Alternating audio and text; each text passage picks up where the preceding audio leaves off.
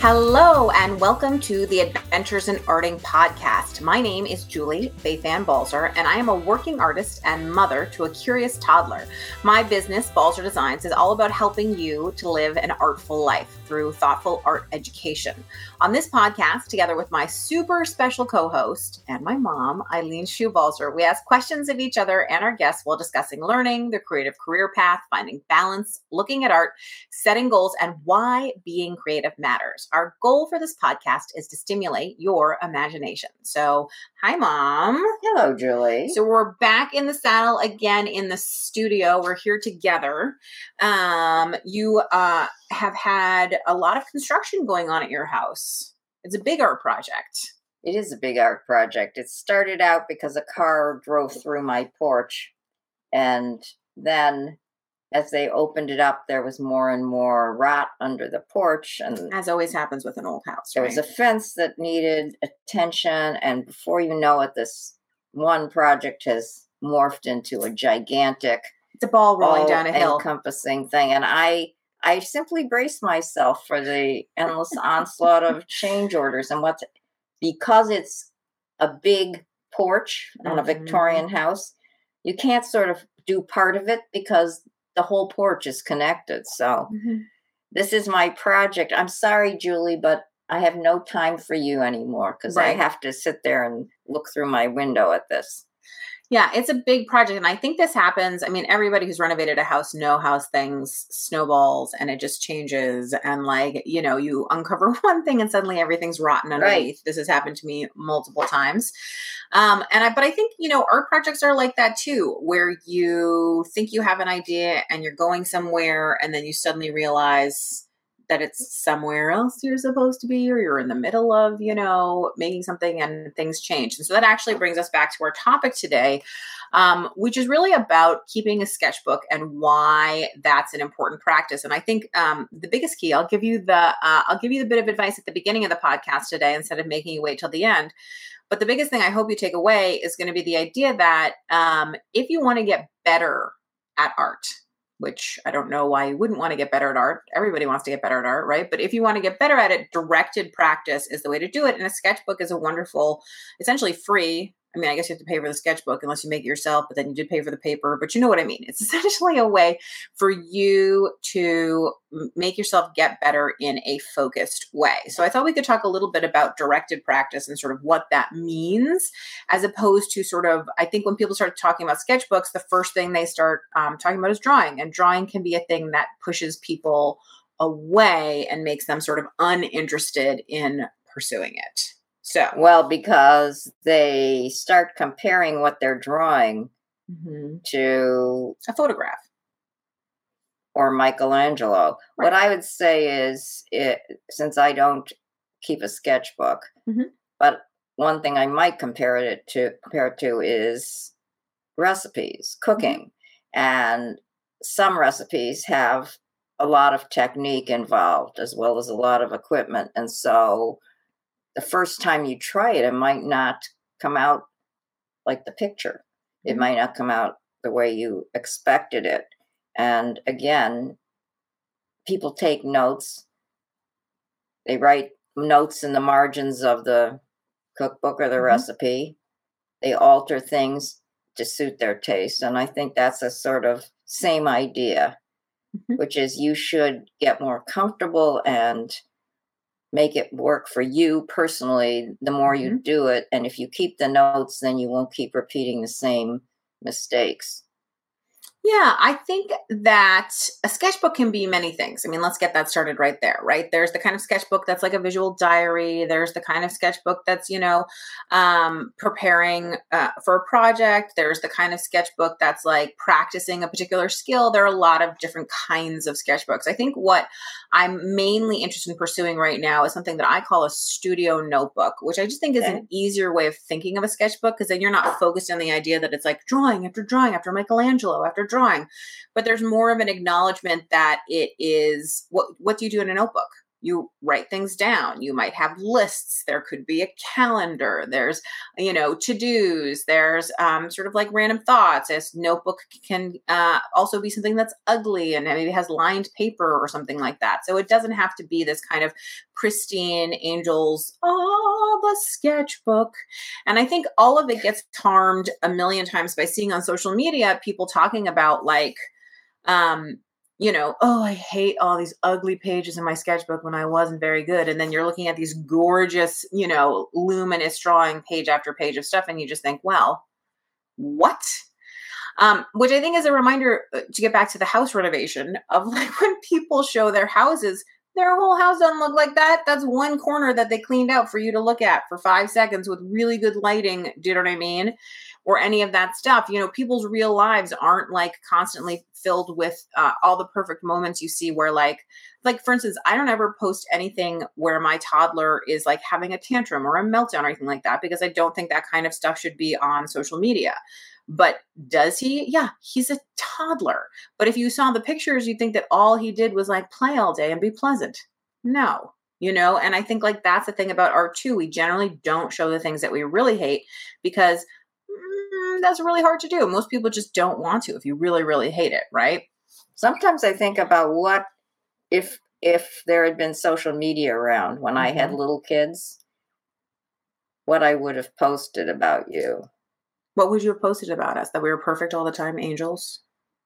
Well, that would have left me with nothing. But I just think it's interesting because from birth, these kids today are used to being photographed. Mm-hmm. And they just have a different idea, I think, of their childhood. They have a lot more pictures to look at and a lot of video to look at.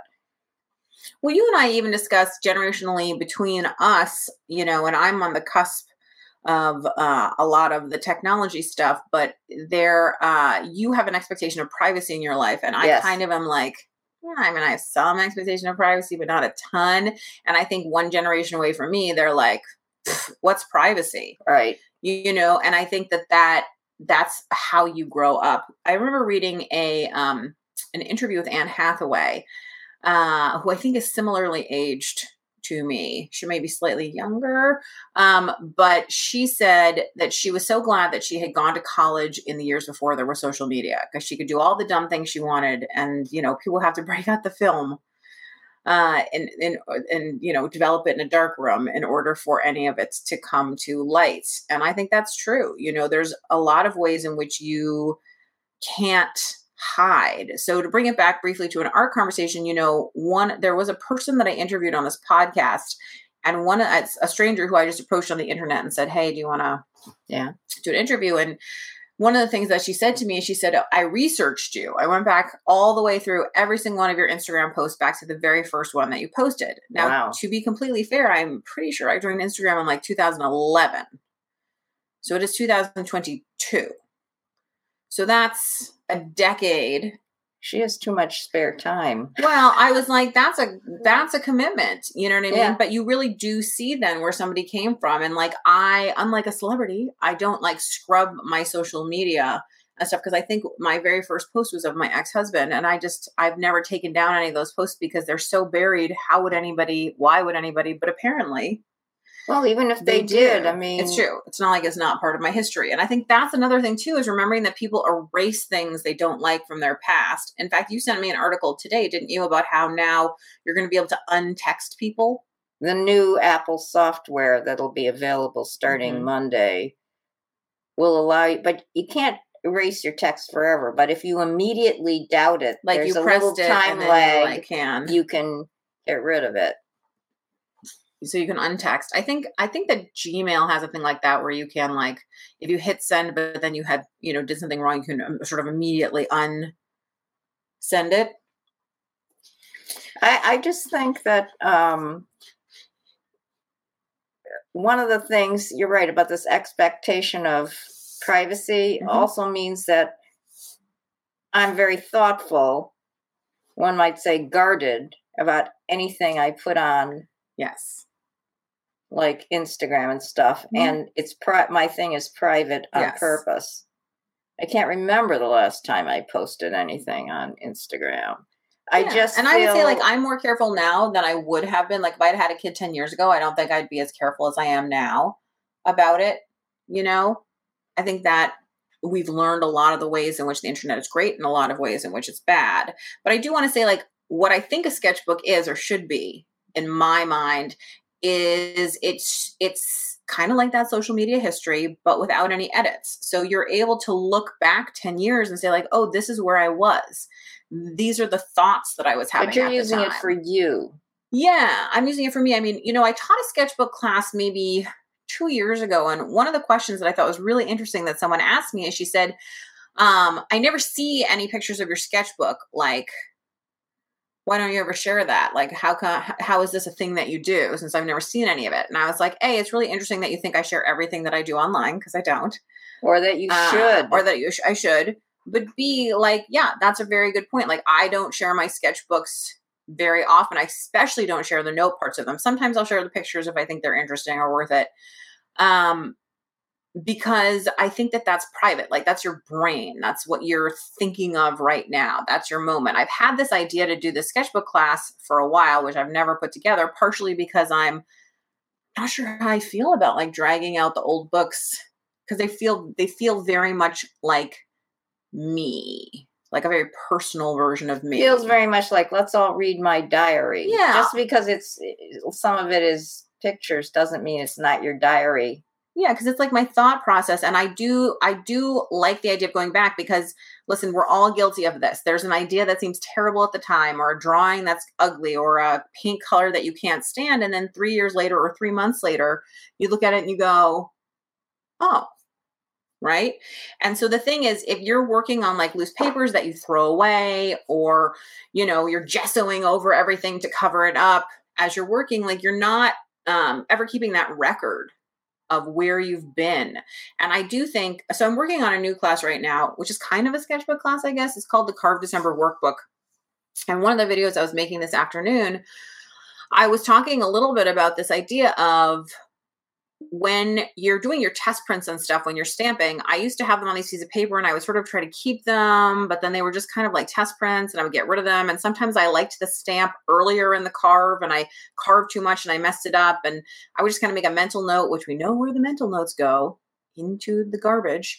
I actually heard an interview with Jay-Z on Fresh Air, and he was saying that one of the things is, he said, do you know how many rap songs I've lost by thinking that I just had them in my brain and not, writing them down? And I was like, that's it. That's the thing, which is, if you have this brilliant moment, right? It happens to all of us when you're in the shower or laying in bed or a place where there isn't a pen. You know how it feels when you can't remember it later, and you're driving yourself crazy because it was the best idea you ever had. So that's, to me, again, what a sketchbook's for. Write that idea down. And even if you don't use it now, you might use it later. So even if you don't use that drawing now, you might use it later. But to get back to the carving, like, the way that I find it really useful is I can come back to the design at the point that I liked it and recarve, not based on my feeling of what it was, but by actually feeling what it was, or trying to figure out, like, why I liked it, or, any of that kind of stuff, which sort of gets us back again to the idea of directed practice and what that means. So I'll just ask you, you're the smartest person I know. That's sad. Okay, you're the smartest person I know in real life, in person. I mean, I don't think you're the smartest person on the planet, but she's pretty smart. So what does directed practice mean to you? Let's go back to the recipe thing. Mm-hmm. It means getting something, an idea that in your brain that you want to try, but it means not feeling like that the directions in the recipe own you, mm-hmm. and working around something so that it expresses what you want. And the same thing goes with clothing. If you are always dressing according to, like, what is the latest fashion, too bad for you. Mm-hmm. If you don't have that kind of model's body and that kind of spendable money, and mm-hmm. The whole thing. I just think all of your life, you're faced with making your own choices, and the directed practice is a way of living where you take in lots of input, but you make selections, and you get rid of the things that don't work for you, don't interest you, don't appeal to you. Mm-hmm. And so you steal some ideas from people, you reject some things from people, and you don't let other people tell you what's right for you. Mm-hmm. You let people tell you, oh, that doesn't look like a horse that you drew. Well, maybe to you it feels like you got the essence of horsiness. Although I did show you my drawing today and tell you it was an orchid, and you said it looked like an iris, and then I read the caption and realized it was an iris. So yeah, that's a whole other problem. A whole other issue. That is an entirely different problem. Okay, so I'm going to use a metaphor here, which is if I said to you, tomorrow I am going to do athletics. Yeah. You'd be like, okay, right? I don't know what that means, but okay. But if I said to myself, hey, tomorrow I'm going to go for a run, you'd be more like, okay, well, I know what kind of tools and stuff you need for that. But if I said, and you'll be back in 5 minutes. Yeah. And if I said to you, you need me to pick you up at the end of the answer is yes, in the front of the driveway. So if I said to you, in 6 months, I'm going to run a marathon, so I need to start training tomorrow, I would accept that. Right. But all of those things, what you see is like athletics is too broad. That's like saying I'm going to make art tomorrow. Right. So you make a smaller plan. I'm going to go for a run. Okay. Well, even you were joking, but it is like, well, how long is that run? Where are you going to run? You know what I mean? But if I tell you I'm training for a marathon in 6 months, that's specific. That's directed. Right. So now I know for the next 6 months, I know what I'm practicing for, which is the event is a marathon. I have to teach myself to run 26 miles. And then I also know that like there are prescribed formulas, like your recipe metaphor, for how to train yourself to run. Exactly. That you do this, you do this. I know I can look up equipment. I can look up those things. It's directed instead of just sort of a general idea. It's kind of like, do you make your resolution? I'm going to get healthy. What does that mean? Or do you say like you set yourself a goal? So in art, I think it's the same way. And that's what your studio notebook or your sketchbook is so great for, is you say like, I'm going to paint 10 paintings, a series of 10 paintings, over the next 4 months. Well, what are they going to be about? What is the content going to be? How are they linked in a series? What's the series going to be? That's when you go to the notebook. So you're not working it out across 10 expensive canvases or all of this time and energy and crying into it. You're working out in the pages of an inexpensive notebook.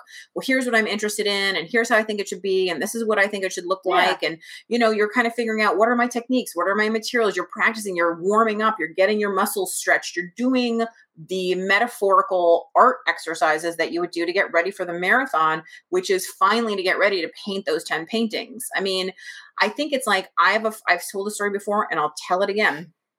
I have a friend who's a playwright, and her husband always brags that she can write a play in 6 days. And she says, you're a moron. I don't write a play in 6 days. The physical writing time, maybe that I sit down and go, but she said, I've been thinking and planning and working it out for a year. And then I sit down and go, and I think writers have notebooks. Why don't artists have notebooks too, right? If you think about it like that, which is you're getting ready to do your marathon, to write the thing, to do the thing. Do you know what I mean? And so you're doing the exercises, the calisthenics, the race training to get you there. That's what I think directed practice just sent you a text today, which you probably still haven't read. So there's a new book that was just published by a woman. Mm-hmm. It's a mystery, a murder mystery. And in it, she imagines that the detective in it is an artist, mm-hmm. Georgia O'Keeffe. She's very mm-hmm. specific because she has knowledge of Georgia O'Keeffe and New mm-hmm. Mexico. And she feels that an artist would look at the situation differently. But what I was interested in, and which is relevant here, is that she keeps all kinds of files. Like she has one whole file that's all crime stuff. So that's in a way, she's keeping notes mm-hmm. about mm-hmm. things that she might or might not use, but that way she doesn't have to remember them, and she has a place to go. And I think probably people do this about everything. So everything in life is kind of like writing a research thesis, really, because you keep notes. You keep notes about, mm-hmm. I used to keep really, this is dumb, but mm-hmm. when I was very young and I started to cook for dinner parties, mm-hmm. I used to keep these note cards. I still have them somewhere. Mm-hmm. When I die, you'll find them. And I would keep the note cards, and on it I would put what I had made and who was there, so that you wouldn't repeat a meal with exactly, because imagine that with the mostest.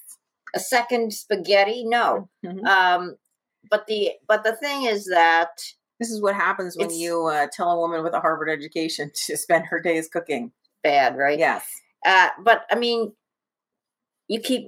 I have a huge notebook where I put, like, in the days when people had business cards, restaurants I liked, or, Okay, so it doesn't sound weird, because what I have in my bullet journal when I used to travel all the time is for cities that I repeatedly went to, like Cleveland, Tampa. I wrote down restaurants I liked and what I liked about them, so that the next time I was looking for a place to eat, I didn't have to remember what it was I had 3 months ago or where I had gone. I could just look in the list. So, or I keep like lists of contractors and what they do, so that I could, oh, I need a plumber. Yeah. Oh, I need tiles. I have some place to start. I mean, I think that's life. If you are a person who doesn't want to hunt around and do things, make the same mistakes over and over, it's very useful to keep notes, and that's directed. Yeah, that's exactly it. If you don't want to keep making the same mistakes over and over, do directed practice. I mean, I think I can't emphasize that enough. You hit it so succinctly and so perfectly. And that's what a sketchbook does, is it lets you learn from your mistakes. It lets you see where the problems are. It lets you grow. Right. Because as I say over and over, if you can identify the mistake or the problem, the opportunity, why you don't like it, why it's a problem, then you can fix it. Right. And so sometimes I find I don't have perspective. Right. Time has become the biggest partner in my art making process as I've gotten older. I've learned and as you had a child. Yeah. But I've learned also like how important it is to let time pass in order to digest things, And so I can look at an old notebook and suddenly be excited with new ideas. And it's different from looking at Pinterest, which is exciting and is fun, because instead of being inspired by other people's ideas, I'm inspired by my own ideas. And I love that, like, letting time get in the mix of it, is great. Like, I actually had a funny conversation with Jamie from the Crafters Workshop. She asked me if I wanted to design some layered stencils, which is something I had done in my like first or second release. And she said it was too early. Like, people didn't get them then, but now everybody's making layered stencils. And I was like, that's so funny, because I actually have no interest in doing layered stencils now. It was something I was very interested in then. And everybody was like, what is this? And I just think that like, if I were a smarter business person, it would make sense to revisit that idea. It would. But, I think your passions are what your passions are. So who knows? I'll try. I'm going to try to do some layered stencils. We'll see. But again, like, that comes back to, maybe you'll do it in a different way than I did the first time originally. And that will keep it fresh and interesting, because what I know about you is you love solving problems. I do. So you're posing to yourself a problem. How can I do these layered stencils in a way that's new and exciting to me? And I think because of that challenge, you will rise to it. I hope so. I think that I don't want to do layer stencils like other people are doing them, and I don't want to do them like I did them, so that makes it an interesting problem to solve. And speaking of problems to solve, so my son is 2. Here's a problem first. I look so small on this screen. Well, your chair is shorter, is 1. And 2, I mean, I am shorter, but I do look like, it's perspective. I'm on a different scale as a human being. I'm just saying. Get closer to the camera. I'm looking at this screen and I'm thinking, get closer to. I'm like also much closer to the table. Now, do we look more better, like the but same? Still okay. Brobdingnagian versus Lilliputian. That's it. So can't even remember what I was going to say. It's probably not that important. You were talking about your 2-year-old. I mean, forget your child. Yeah. My 2-year-old. Okay, I understand. My 2-year-old, my almost 3-year-old, I guess. He has been talking a lot about clues. Oh. Like, he likes to follow clues, and it could be a clue, right? Like, the other day we saw some tracks on the sidewalk, and I said, "Oh, a vehicle made these," and he said, "Vehicles shouldn't be on the sidewalk," and I said, "That's true." So right. And he said, "Let's follow them and see where they go." I said, "Okay," and then he said, "Maybe it's a clue," and the conversation petered out when he couldn't say a clue for what. But anyway, I think in the end he wanted to see the vehicle that had been on the sidewalk. But so I think that makes sense. It does. It's like why you follow animal tracks, right? You're interested in seeing it. And if it was a vehicle, he wants to follow it. So I think that a sketchbook is sort of that. It's clues. It's like tracks that you leave for yourself, breadcrumbs that you leave for yourself so that you're not starting over. There's a teacher who told me something that has stayed with me for a couple of years, which is she said, before she leaves the studio every day, she leaves herself a note about exactly what she's thinking, like right at this moment. And then the first thing she does when she comes into the studio the next day is she reads the note from the night before. A lot of mine would just say hungry.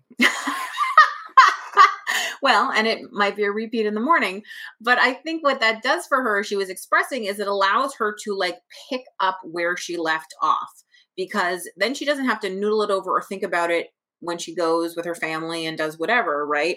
Because that time is free, because she knows that her brain has been left in the studio ready to go, and she can just look at it and be like, oh, I wanted to do blah, blah, blah, blah. Or I was thinking about why X doesn't work, or I need to change the paint water, or you know what I mean? That will work for some. And for other people who need to be in the zone and working for like 5 hours in a row, it might not work. Yeah.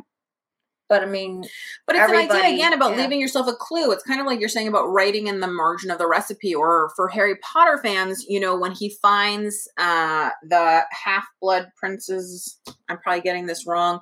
Anyway, he finds the recipe book for the spells, and it has the writing in the margins that fixes all the spells. And so suddenly he's amazing at spells because he's using, right, somebody's handwritten notes in the margin to help him because they've already figured it out.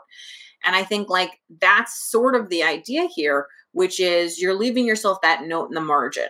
You're leaving yourself some kind of clue. So even when people give handouts or anything, like I take copious notes, which to me are my notes in the margin. So even if I have like a finished product or a finished something, then I want to write about it. So even with like sketches that I do in my sketchbook, I'll often write a lot about the process I used or why I liked it, because I will remember tomorrow or maybe 2 weeks from now, but I won't 2 years from now, and I won't 10 years from now. And I want these books to be useful to me. Okay. So one of the reasons I've switched over from using an art journal to a sketchbook, because people often say like, what's the difference? And I think sometimes there's not a huge difference for a lot. For me, there is. For me, my art journal was always a place to like play and explore, yes, but everything I wrote about was just diary entries. Okay. I never like, and it wasn't really directed practice. It was like practice, and it was fun, and I learned a lot, and I think art journals are fantastic, and I still do mine occasionally. But I have found since I've started a really regular sketchbook practice that the sketchbook is such good a space for learning that I just can't give it up right now. I just get so much back from those notes in the margin. You don't have to. I don't have to give it up. So there. So yeah, I really am a huge fan of it. So if you wanted to start a directed practice, how would you start it? What a good question. Thanks for asking, Mom. So if you wanted to start it, what I would say is think about a goal you have. Let's go back to the marathon metaphor. Whatever that goal is. I want to understand. By the way, we are the two least likely people to run a marathon. It's true.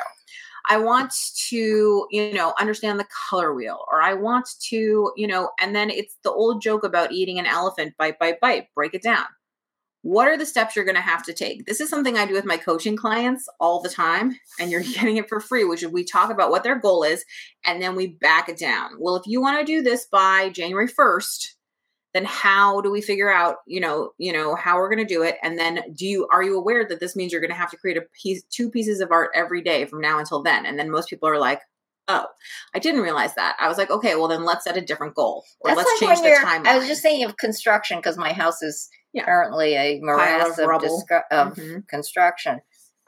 That's the whole thing. I mean, you have to get a permit, but before that, you have to get an architect to drop a design, and then you do the steps, and how long is it going to take for this to get delivered? It's going to take twice as long as you thought. And how much is going to cost? It's going to take 4 times as much as you thought. I mean, everything requires a certain degree of mental organization for you to do it. Well, it's also like if I told you for your construction budget, you need to have some wiggle room, a contingency fund, because stuff happens, right? Don't plan it out to the dollar. Like, understand that. Everybody would be like, duh, contingency fund. But if I tell you about your art goal, you have to have some sort of contingency fund. And usually that's a fund of time in which you're not so full throttle that if you get sick, if your child gets sick, if your parent gets sick, if your partner gets sick, if your house burns down, if you get busy at work, if whatever happens, that you suddenly, your project's completely derailed and there's no way to rescue it. So it's like, how can you build in those pockets of what is actually able? Like, one of the things I will say to coaching clients, sometimes I'll say, like, realistically, this is not I'm here to impress you. I think a personal trainer would say the same thing, right? How many days a week are you going to do this? And for how long are you going to do it? If you say to me, I only want to do this twice a week and I'm going to spend an hour on it, that's fine. I can work with that. But if you tell me you're going to do 5 days a week, 6 hours a day, we will make a plan based on that. And then when you don't do it, it will completely fall off the rails and you'll feel like a failure, when actually you just need to be realistic with yourself about how much time you're willing to give to it. And I think a lot of us want to feel like, I'm all in this, because, we're in this sort of immersion culture in which I think the most popular, like, social media feeds are ones that are solely dedicated to a single idea for endless hours, right? Partially because I think we admire people's tenacity and sticking to it. Well, also, I know what I'm going to get. If I want to see eyebrows, I'll go to the eyebrows. The eyebrow lady. Exactly. I have 2 eyebrows, in case you're wondering. Oh, you also have good 2. Plan. Good job. So I think that you just have to remember that you can just do something for a little bit. You can just do something for a little bit. I do think that a regular art practice is more important than like a bingey art practice. So if you are like, I'm going to spend 2 hours every week, 1 hour on Mondays and 1 hour on Thursdays, and I'm going to do this art practice, I would say, bravo. If you're like, I'm just going to do it whenever and I have some time, I'm going to be like, well, that's where we get into a little bit of a problem, right? It's even if you do 6 hours one day and then no hours for 2 weeks, it's sort of not as good as having the regular practice, right? You want that sinus rhythm of your heart in your heart practice. Well, actually, they say that the reinforcement that you get from doing it regularly helps you learn. And also just the fact that you keep showing up. I think that showing up is a really difficult thing to do for all of us in many aspects of our lives. And so I do think that just the showing up is such the key. I mean, every time I've gone to a yoga class with a like grumpy face and a slouchy, back. And then I finish the yoga class and I'm like, I am a temple of amazing glory, right? So I think the same is true. You just have to get your butt in there, and do it. And then so that the time isn't wasted, think about it in the yoga class. If you're there and the person's like, okay, just do whatever your body feels like. And I'm going to sit here and you're going to sit there and I'll see you later. Like I would nap on the floor, right? I'm probably not getting any better at anything. I mean, maybe I'm chilling out and relaxing and that's great. So the same thing is true when you come in for your hour of practice to do in your sketchbook or in your art space, which is what's your goal? What are the, just in yoga class where you hold different positions, what are the exercises you're going to do? What are the things you're working towards? In yoga, am I working towards being able to balance I'm better balanced on one side than the other. Most people are. Mm-hmm. So am I, learning to balance better, on my non-dominant foot. And that's my goal. So I hold those poses longer and I really think about it. And I really, push. And I make that a goal that I'm chasing. And the same thing can be true in your art practice. What is that thing that you want to get better at? And you just keep chasing it, small or big, right? Until you get there and figuring out the ways that you can do it. So maybe while I'm brushing my teeth, I stand on that non-dominant foot. Oh, that is one of the things that's recommended. Right. Just to slowly sort of get it in. And it's not really a change. So maybe if you're trying to get better at like colors, maybe like the last thing you do before you fall asleep is you think about like, colors that are interesting to you today and what are some combinations you might think of, so that it's just there as part of your daily life, but at times that you're not actively in the practice. And then you go to your notebook and you write some of this down. And I think that's part of what helps us get apropos better. Of nothing and just totally random. Mm-hmm. I've often wondered when they say last thing before you go to sleep, how it's just before you're going to go to sleep. Well, for me, it's because the lights are out and I'm lying there. That's the clue. I don't know. Do you know what I mean? I know. I could be in the bed, but I could be there for 3 hours. So do I wait until the 3 hours? Well, maybe it would help you. So this is actually, I know this sounds crazy, but sometimes when I have trouble sleeping, when I have insomnia, the thing that actually helps me is to do some directed practice in my brain. Okay. And I have found that when I think about like, what is the art project that I want to do next, or I'm trying to work out the technical whatever of some sort of art project, or I start thinking through a list of supplies that, for whatever, I fall asleep pretty quickly.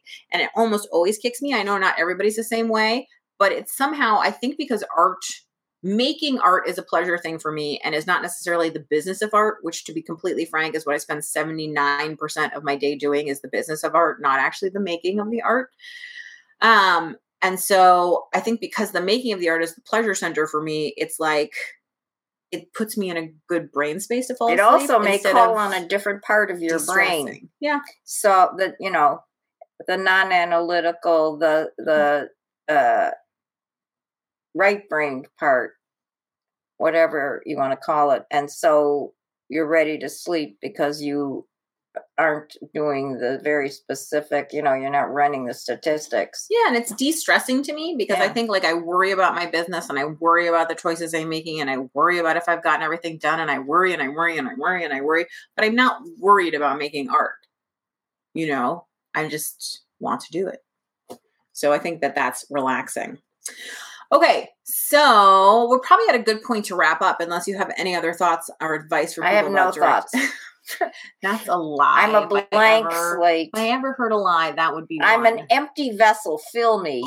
Okay. So a couple things to know about. Monthly membership is here. Obviously, there are 3 different tiers. You can be a member, a maker, or a super learner. There's all sorts of exciting perks at every level. The Artful Holiday class is still available to purchase if you want. It's packed with tons and tons and tons and tons and tons of techniques. I kept lamenting to Mom, I probably should have made it a year-long class. It's got just too much content. I also think people got deceived by the Artful Holiday and they thought they would be making Christmas decorations or something, and it's a technique class, not a project class. Well, it is a project class, but it's not all making like tampon fairies and stuff.